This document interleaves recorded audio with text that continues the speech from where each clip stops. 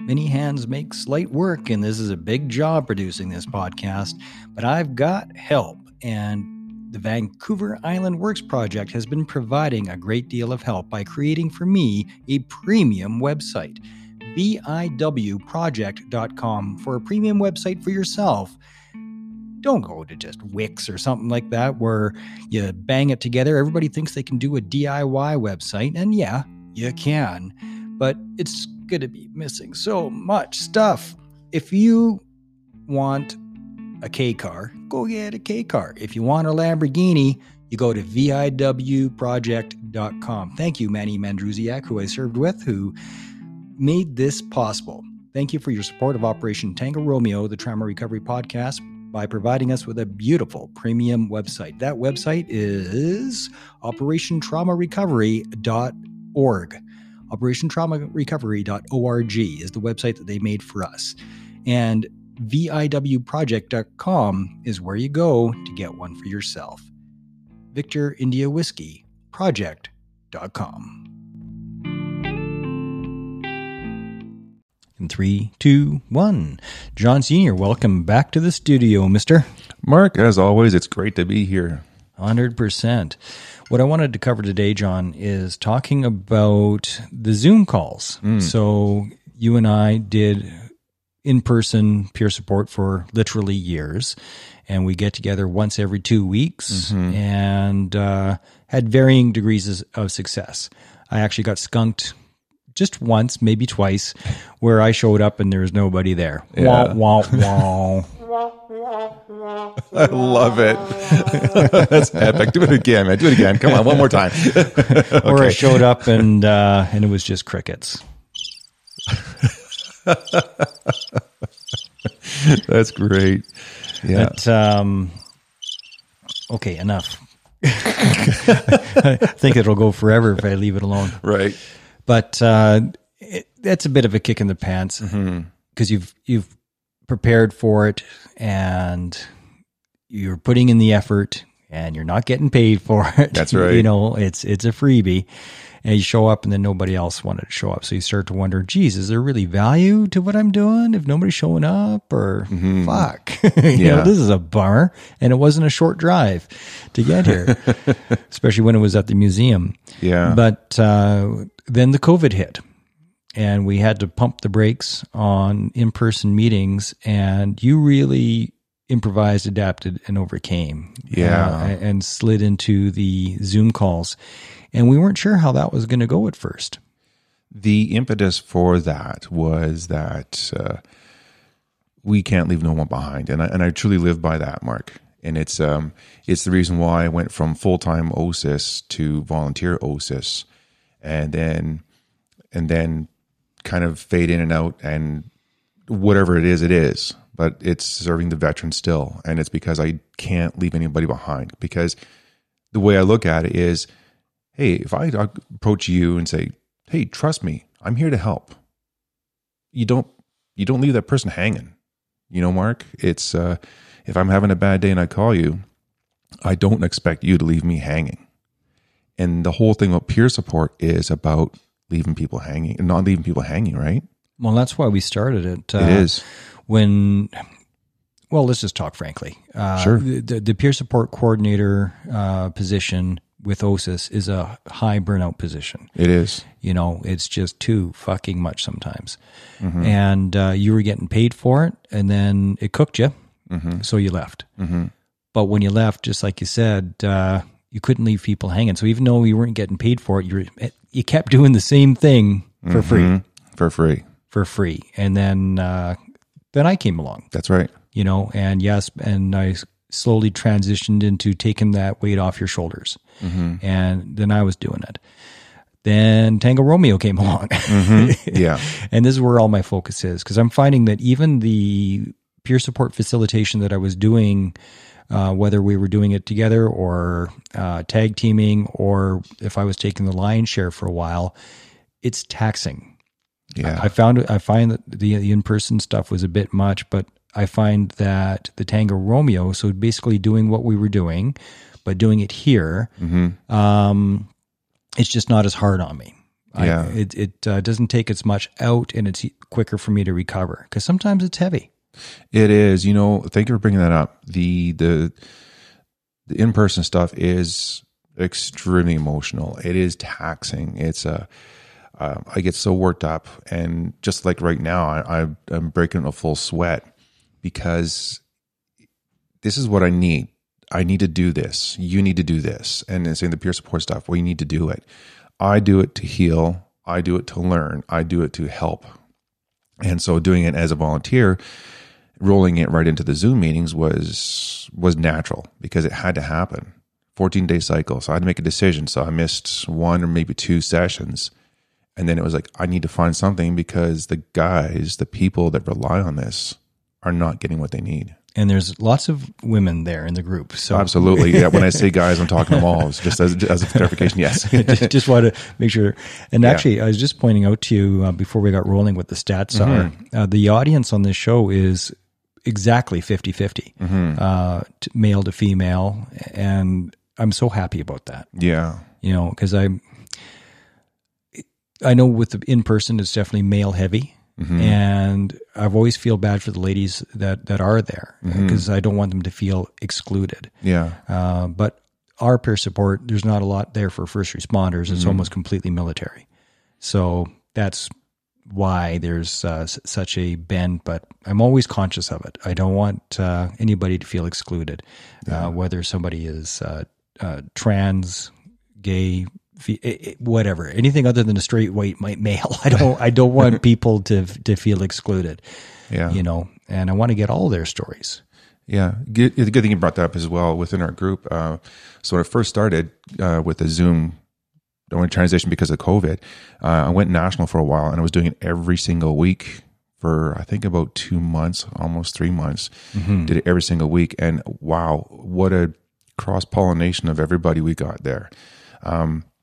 Just as you said, we're very non-gender when it comes to that. And just be clear, when I say non-gender, I don't care if you're Army, Air Force, Navy, Reg Force Reserve, RCMP, police, it doesn't matter. It's just you're there because you have an injury, right? And taking away the gender from that, it really opens up a lot more for discussion. And at one time I think the record I had was like 15 people online at once. That's a little too much.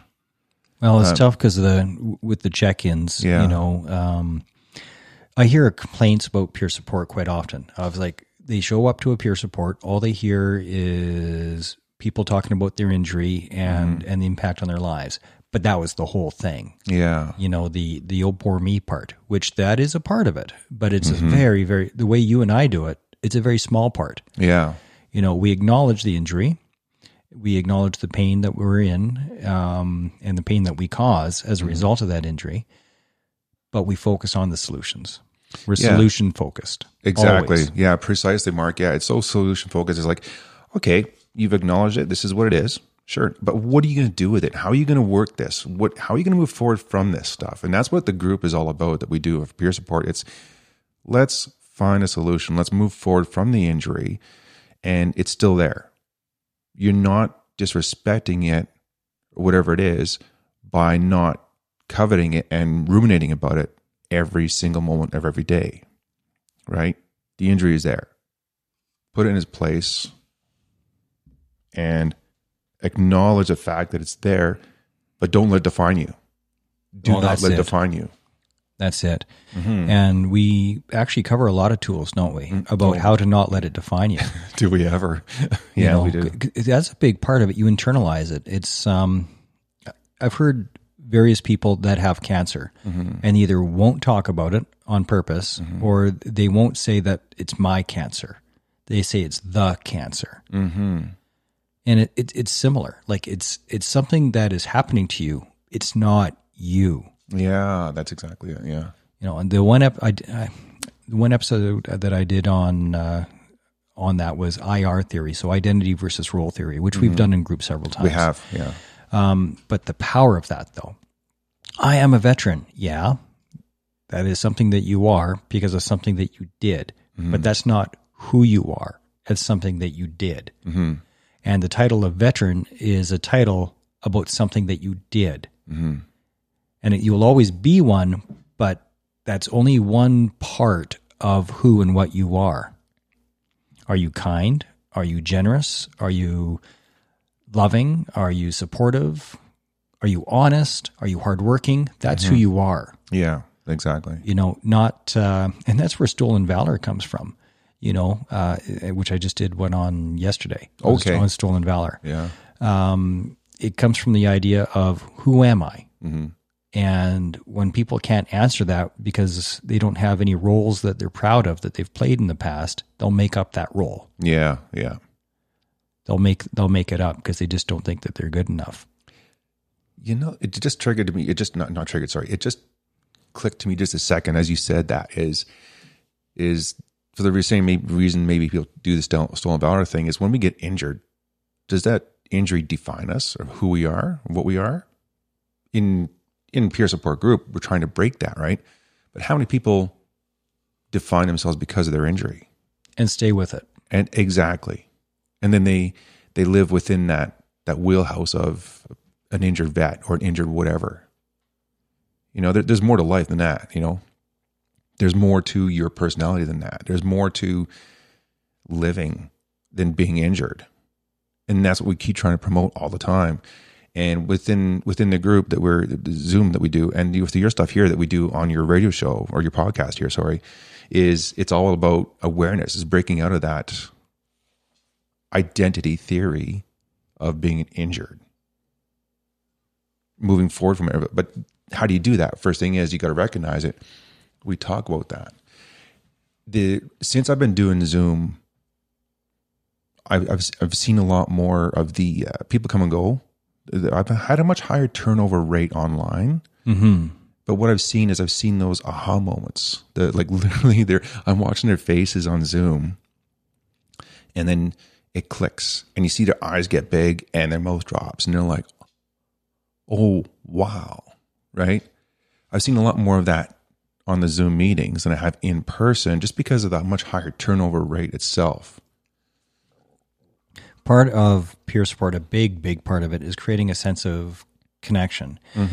PTS injuries disconnect you from everybody, because you typically don't, if you're still active serving, whether you're in any of the uniformed services, if you're still active serving, there's still the stigma of, oh my God, this is going to be a career ender or a career stifler.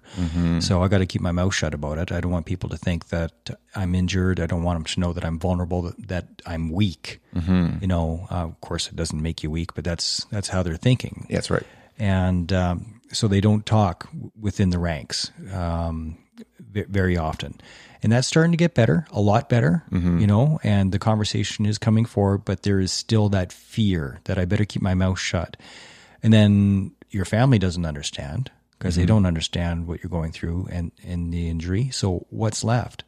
The only place where you feel like you're not the odd duck is talking to other people like yourself with a similar profession. Doesn't have to be the same one. That's right. But a similar one, with the similar injuries that are feeling the similar feelings. And then when you hear other people say it out loud, you're like, oh, okay, I am not alone. And it just makes it, that one bit of connection is huge. PTSD creates disconnection. And fractures you from everybody. Yeah. You kind of turn into a bit of a loner and you become isolated. But peer support breaks that isolation. Yeah, it does. And getting into peer support sooner than later makes a massive difference in the level of recovery you're going to have, the rate of recovery you have, and the success. And it also drastically decreases the impact in your personal life and relationships or work or whatever it is, the sooner you can figure it out and get in there. I had two people come in a couple of years back, and they didn't stay very long because the incident happened, and within 45 days, I had their contact. They contacted me. And a year and a bit later, they're both gone. Still in contact with both those people. But it just goes to show that this theory of what we're talking about truly does work. Of course, they also got professional help through the Oversight Clinic as well. but it's a combination of the peer support with the clinical, with everything else. Because again, we always told everybody this, and we still tell everybody this as well, is that we're only one spoke of the wheel. When this show started, you and I were big on the disclaimer of this isn't therapy. But you know what? What I've discovered over the last 63 episodes, 64 now, I think, because I've had all kinds of PhDs on here. You know, people with masters. One fellow had 2 PhDs. Yeah, you know? yeah. And they're the ones telling me that the clinical studies, the efficacy of peer support is rock solid if it's done right. If it's done right, it can also do damage for sure if it isn't. Oh my done God. right. Yeah. For sure it can. And we've talked a lot about the damage that it can be done if not done right. If people are judgmental and whatnot. But done right, peer support by itself actually has been shown to have more efficacy than therapy. Yeah. Not by a lot, but more, because it's safer, it's less invasive. Yeah. But it's not to say you shouldn't do therapy. I will never say that. I think you should. But you put the both together and away you go. And if you just can't do therapy, and I understand, because it is a kick in the balls almost every time. It is. And maybe a lot of people struggle finding the right therapist that's a match for them. You know, I got lucky. I got a good one right off the bat, or at least a good match right off the bat. But with peer support, it's a lot more likely that you can find a group that does work for you. But there's other modalities other than classical therapy. And that's one of the reasons, one of the things I have on the show. You go through the show list and there's all kinds of different modalities. There's the grief recovery method that people like you and I can actually, the layperson more or less, can go get our course, and we can become certified in the grief recovery method and even make a business out of it. There's the tapping one. What's it called? EFT, emotional freedom therapy. Oh yeah. That's another one that we can learn, and it seems to have efficacy. People use it. Neurolinguistic programming is another. The guy with 2 PhDs doesn't use either of them. He uses NLP. You know, there's actually more courses coming along, like certification and legitimizing this and making it more formalized. It's becoming the movement in peer support is rapid. The growth is rapid. The learning in this right now the phase that it's in right now is just of growing and learning about it is just phenomenal at this point in time. I could easily go travel down to the States and get certified for this, or I can stay here and get certified for it here as well. And it is a truly proven thing. And I like what you pointed out how much less invasive it truly is. So we were going to talk about the pros and cons of the Zoom versus the in-person, because we've got years of in-person experience between the two of us. Yes. And we're both certified by the DND, by the Department of National Defense. I thought it was a crap course, actually. But I still can brag that we're certified by the Department of National Defense. Yeah, it's grown a lot since then. As I just pointed out here, it really has grown out in the civilian world here a lot. Some of the other places are using it. And there are places that really do need to kind of pick it up a bit to be on par with where the growth rate is now sitting, right? And I agree with what you just said there, but wasn't a great course because it didn't cover how to actually run a meeting, like the actual facilitation. I will be writing the book that I told you I was going to write, but as you know, I'm in driver training right now, so it's got to be one thing at a time, or I will be overwhelmed. Yes. But once I'm over this next phase and done all the courses that I need to do, and I'm rolling in the next phase of my life, while I'm still trying to monetize Tango Romeo with sponsors, I will write the book, and of course, you will be a part of that, which is what is peer support and the different types of peer support, because there's numerous different types of peer support. Yes. People like, hey, I'm a peer support facilitator because I take people out fly fishing. Yes, actually you are. But that's different than what you and I do. You know, it's more than just a safe place to be. We do the psych ed piece. You know, we share lessons and have self-discovery. We facilitate self-discovery. That's what our peer support does. That's right. Okay, so no more running around the merry-go-round here. I want to talk about the pros and cons of Zoom peer support versus the in-person peer support, which you and I do. Right. So the one of the biggest things, obviously, is being in person. You have that ability to use the subtle senses. You can see a person being a little jittery, moving their feet, their hands. Whereas on Zoom, it's a lot easier to mask that. Mm-hmm. You can still see the facial expressions, but you're not getting the in-person energy, I guess, or the aura, or that particular contact or that sense that sometimes you really truly need when you're in person. You can feel the audience a lot better. Yeah. Whereas on Zoom, you're only getting what they want you to see.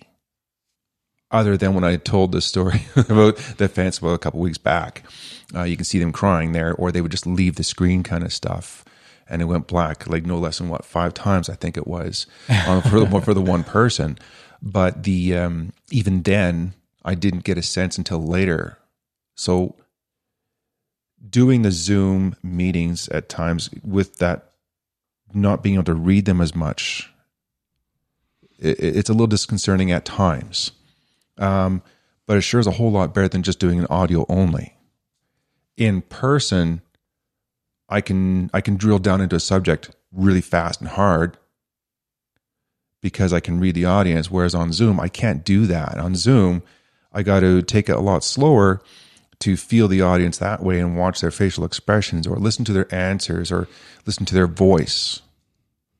Whereas in person, I can see them sweating. I can see them vibrating or getting a little antsy or whatever it is. Zoom, you lose that one level of personalization. And then audio, you've got nothing except their voice to hear you on only. The reason why I'm bringing up audio is because I allow people in on Zoom in full blackout drive. What does that mean for the average person? It means that they're not be able to talk because they're on mute, and we don't have a video. So they're in total blackout drive mode.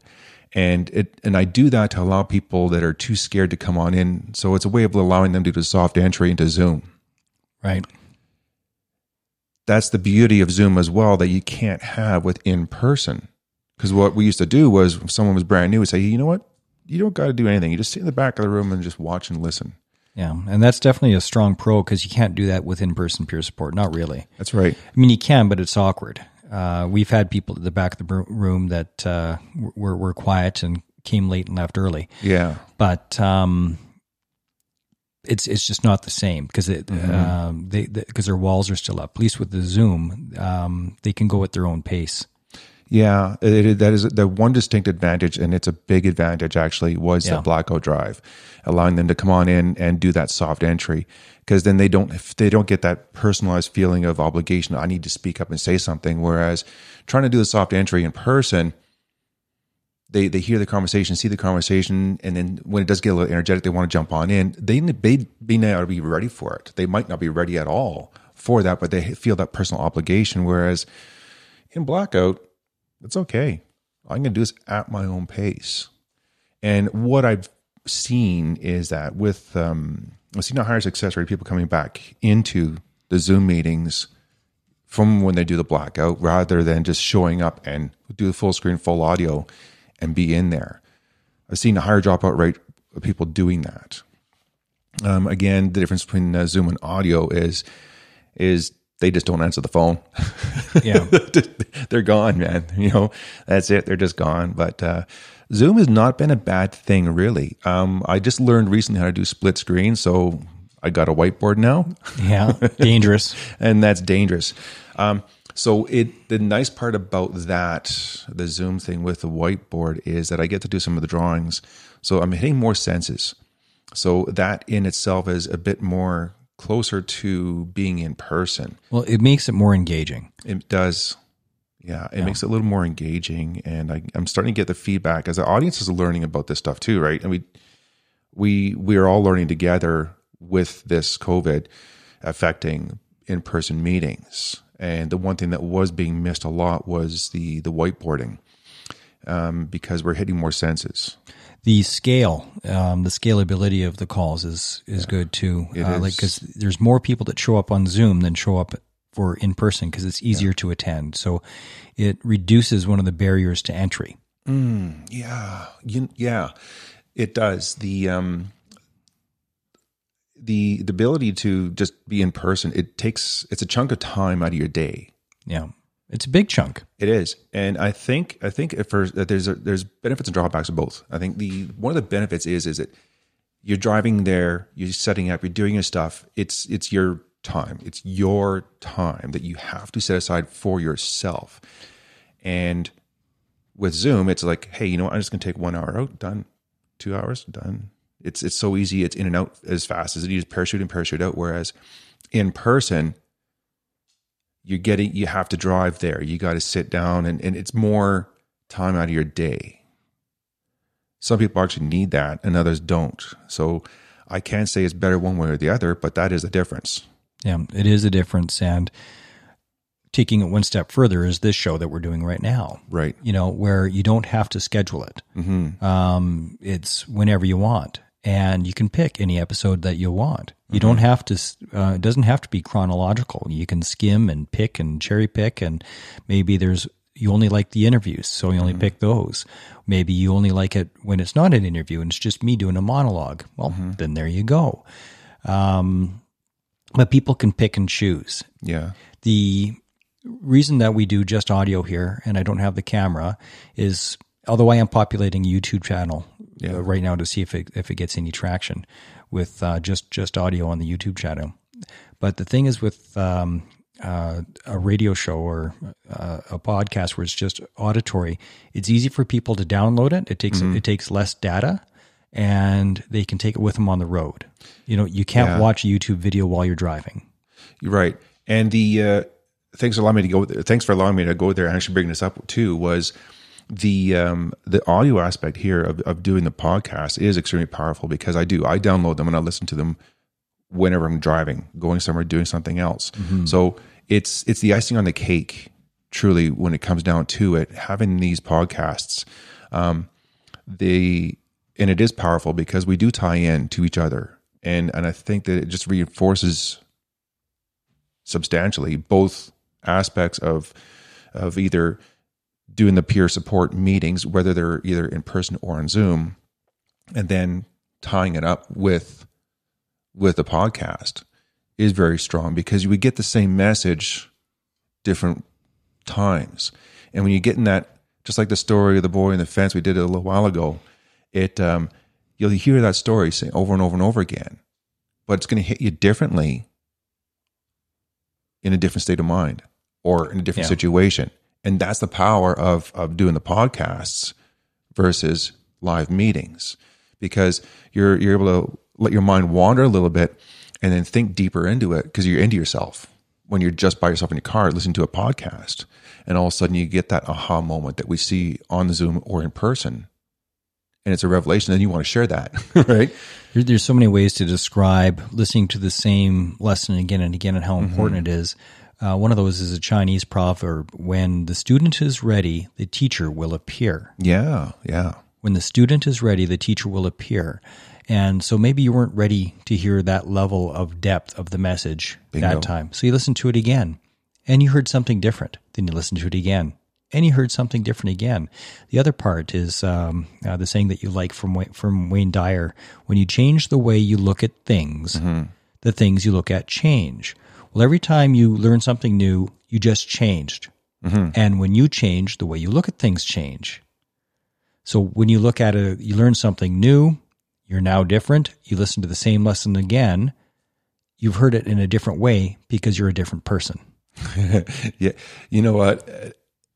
Again, you also tripped another thing here. It's also that we recycle in our Zoom meetings, Mark. We recycle so much of what we taught years ago. Mm-hmm. The way, as we're growing as peer support facilitators, and as you grow on your podcasts, the way you tell your stories change too. That's right. And when you're telling that story or you're recycling that same lesson over again, it's different for the person receiving it. So it's really complex when you look at the whole picture, and I keep saying to you, the one does tie into the other, and you can't have one without the other for the full level of efficacy. You know, the podcasts you're doing, the Zoom meetings that we're doing, the in-person meetings we still do sometimes, given the restrictions, make a difference. And you know it from the feedback. You know, there are people that often don't say anything at group, but you can see from the look on their face that it's their lifeline. You know, it's their lifeline. And it's the same as this podcast. And there's different strokes for different folks. Different people like different modalities. That's right. For some people, equine therapy is the only way that they go. Others, it's the float tanks, you know, sensory deprivation float tanks. Others, it's marijuana. Others, it's mushrooms, you know. Hey, man, whatever works. That's exactly it. Whatever works for you, use it. Is your pain being relieved? Are you growing as a person? But like anything, I still caution people to, just because you're doing the right things doesn't mean you're making progress. That's right. Because was it a checkbox activity? Well, I've done A, B, and C, therefore I should be getting better. Well, okay. But are you making actual changes in your life? As an example for myself, right? I quit drinking on April 16th. I wasn't a raging alcoholic. My children have never seen me drunk. Right. I've never had a DUI in my life. But it was getting to be enough of a habit that I thought, I could see a problem coming down the road, and I decided to stop. But that has been an important step in my overall recovery, because I was starting to use it as a crutch, and it's not good. And people get into the marijuana argument, which I'm not on anymore because I can't. I would, but I have to be able to pass P tests, so I can't. But it's not the same, because it doesn't take away from your life, the cannabis, whereas alcohol does nothing but take away. And I miss it. I miss a nice glass of whiskey on ice. You know, I do enjoy it, but the bad outweighs the good. So the point is, though, I took an active step. Physical fitness, diet.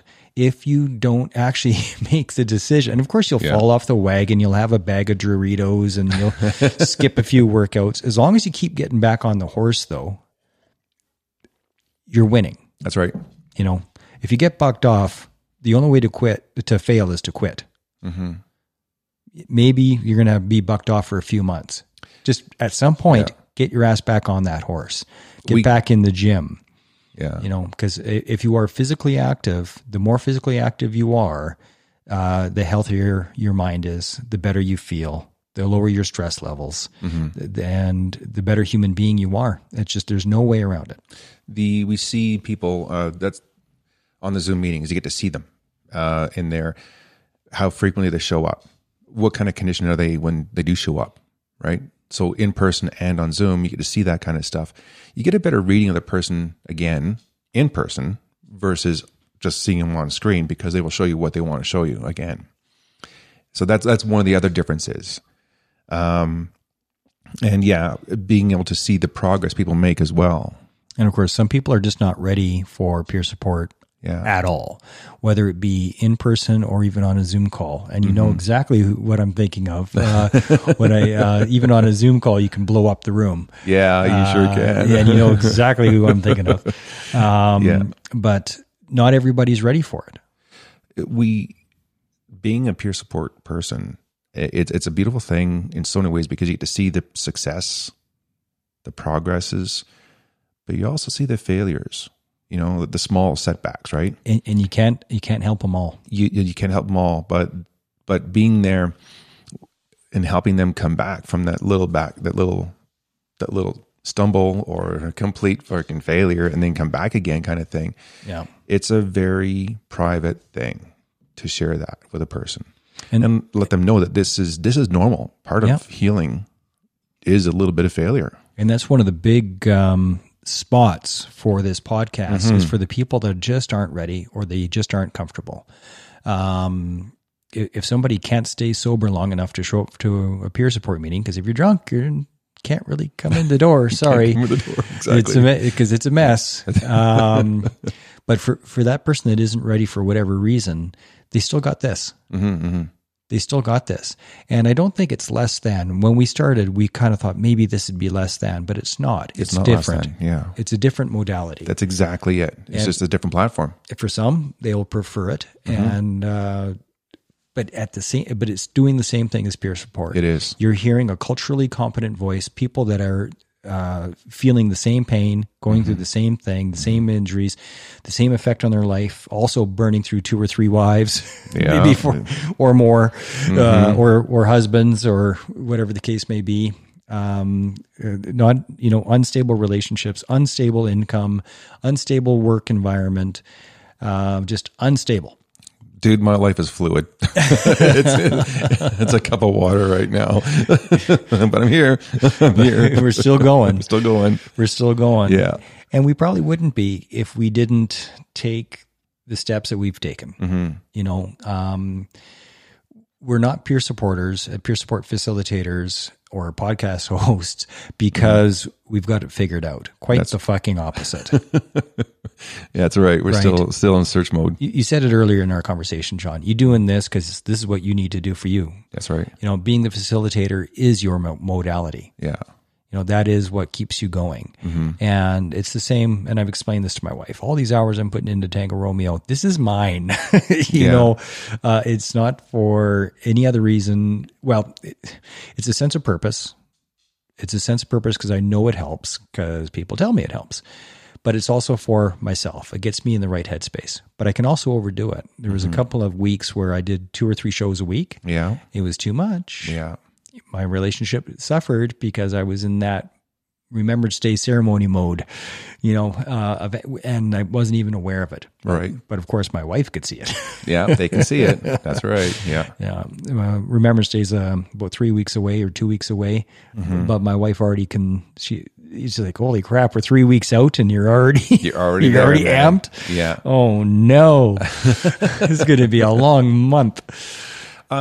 You just said something a few seconds ago about, I do this because, at the same time, there's haters out there that they don't like what we do or how we're doing it. But there's people that are cheerleading at the same time. So you can't please everybody. Ever. As long as you're doing the best job you can, you're honest about it, and you're doing it for the right reasons, and you're not causing harm, there's nothing wrong with it, Well, and there's absolutely no great accomplishment that didn't have haters. That's right. In fact, the greater the accomplishment, the more the haters.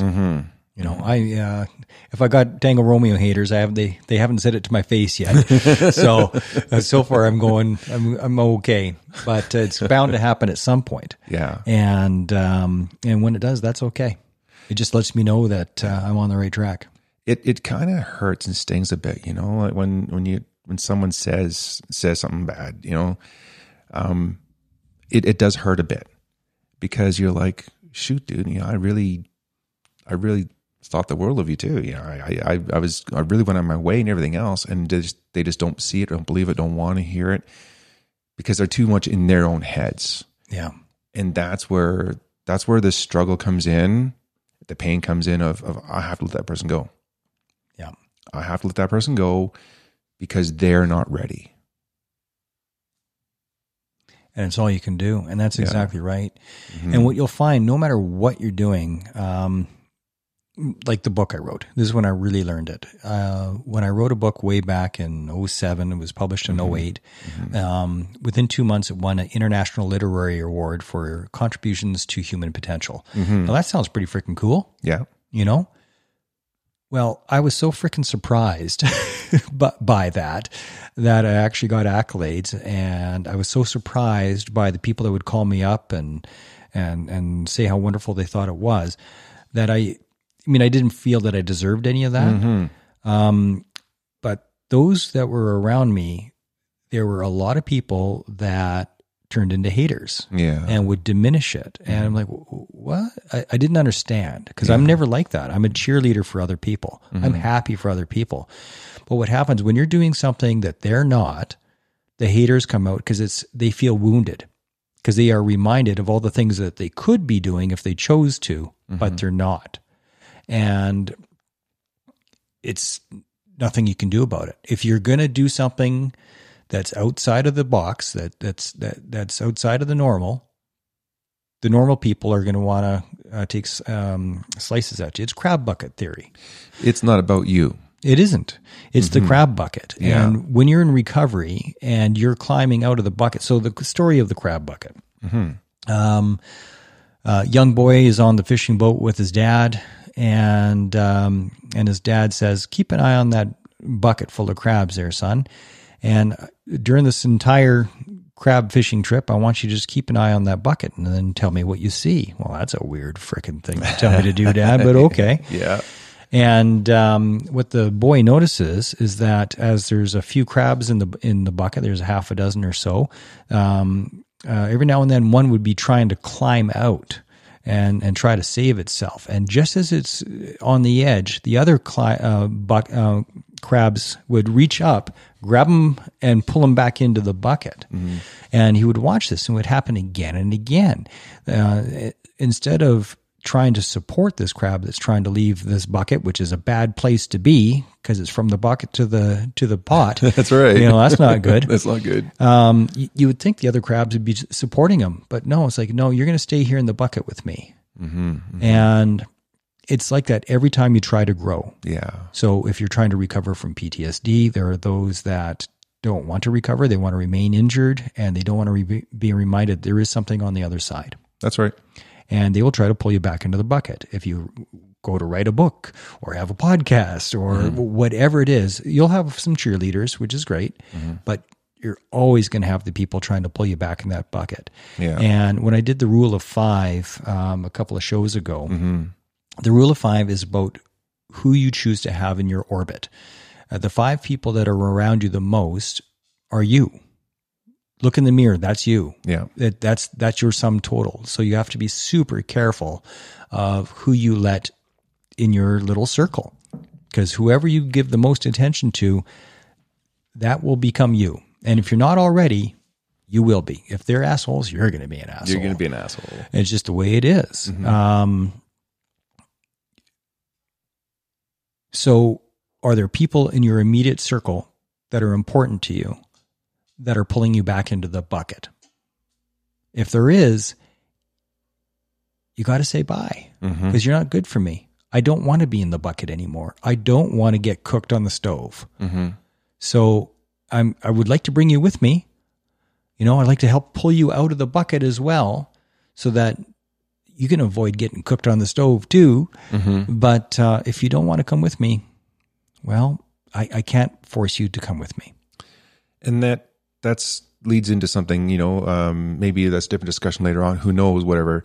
But it's about it doesn't fit my narrative kind of concept. Like, I already have this preconceived theory, and you're trying to blow it out of the water, but I've got all substantiating evidence, and it just doesn't work for me. So you know what, dude? You're wrong. And I hate being told I'm wrong all the time by certain people, right? It's like, maybe you're just not ready yet, like, I've been on this road for a couple of years now of healing and recovery and learning, and I'm not afraid to look at myself and say I made a mistake or I'm wrong. But when someone else is afraid to say that about themselves, they're not ready. They haven't acknowledged they got a problem. Yeah, and some people never are. No. And you'd like to see them come out of that bucket, but you can't make them. It's their journey, right? And that's the part that's hard as a peer support person. To have to let go at times is the hardest thing, because naturally you want to save everybody. It's what we do, That's why it's such a high burnout position. It is, because you hate leaving them in the bucket. And sometimes people ask me the impossible questions. When somebody is just like this, like how do you make them see the light? You don't. You don't. All you can do is turn the light on, and that's all you can do. They come to the light or they don't. It's on them. You make the light safe supportive. That's all you can do. You can't make them come to light. You can only turn on the light. Yeah. That's all you can do. It's not easy. Even as a volunteer, doing it for nothing, it's still not easy at times. It's oh my God, the amount of people contacts I've had is like in the hundreds.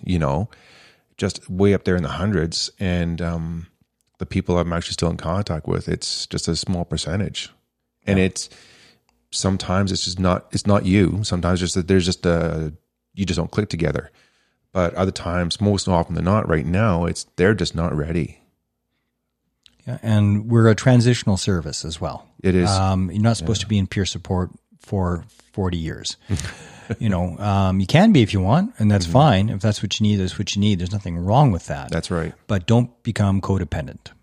Yeah, and that's something that we really try to be careful of and aware of as well. Is this isn't your thing and only thing you're going to have. If you're using this, I strongly recommend, urge that you seek other things as well, because I keep saying that we're only one spoke of the wheel, and that's so true. If I'm your only link, there's a problem. You need to make more links. That's exactly it. Yeah. This is supposed to be a starting point. This is turning on the light. Yeah. And giving you options for different paths to find the one that's right for you. But just like working out on a regular basis, it's a lifestyle change. Going to the gym doesn't get you into shape. Going all the time for the rest of your life gets you into shape. It's forming positive habits, getting rid of the destructive habits and replacing them with constructive habits. But the key word there is habit.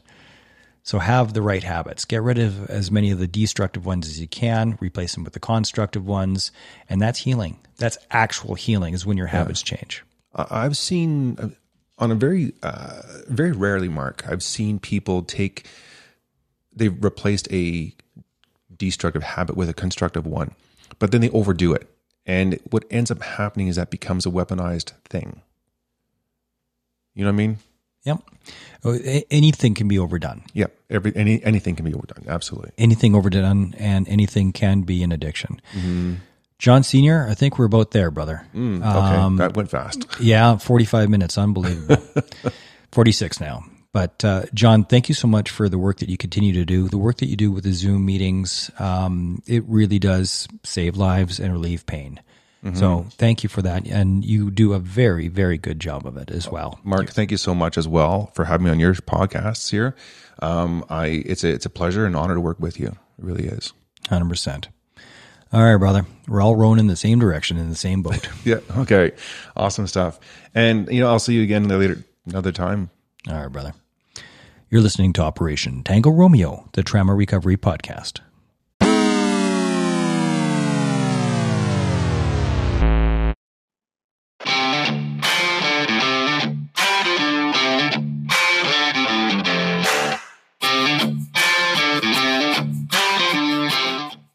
At Operation Tango Romeo, we are on a mission to save lives and relieve pain by making peer support for post-traumatic stress disorder easily accessible, with a vision of a world where finding help and support is simple and the path to recovery is clear. I am your OPSO, Mark Meinke, and this is Operation Tango Romeo, the Trauma Recovery Podcast.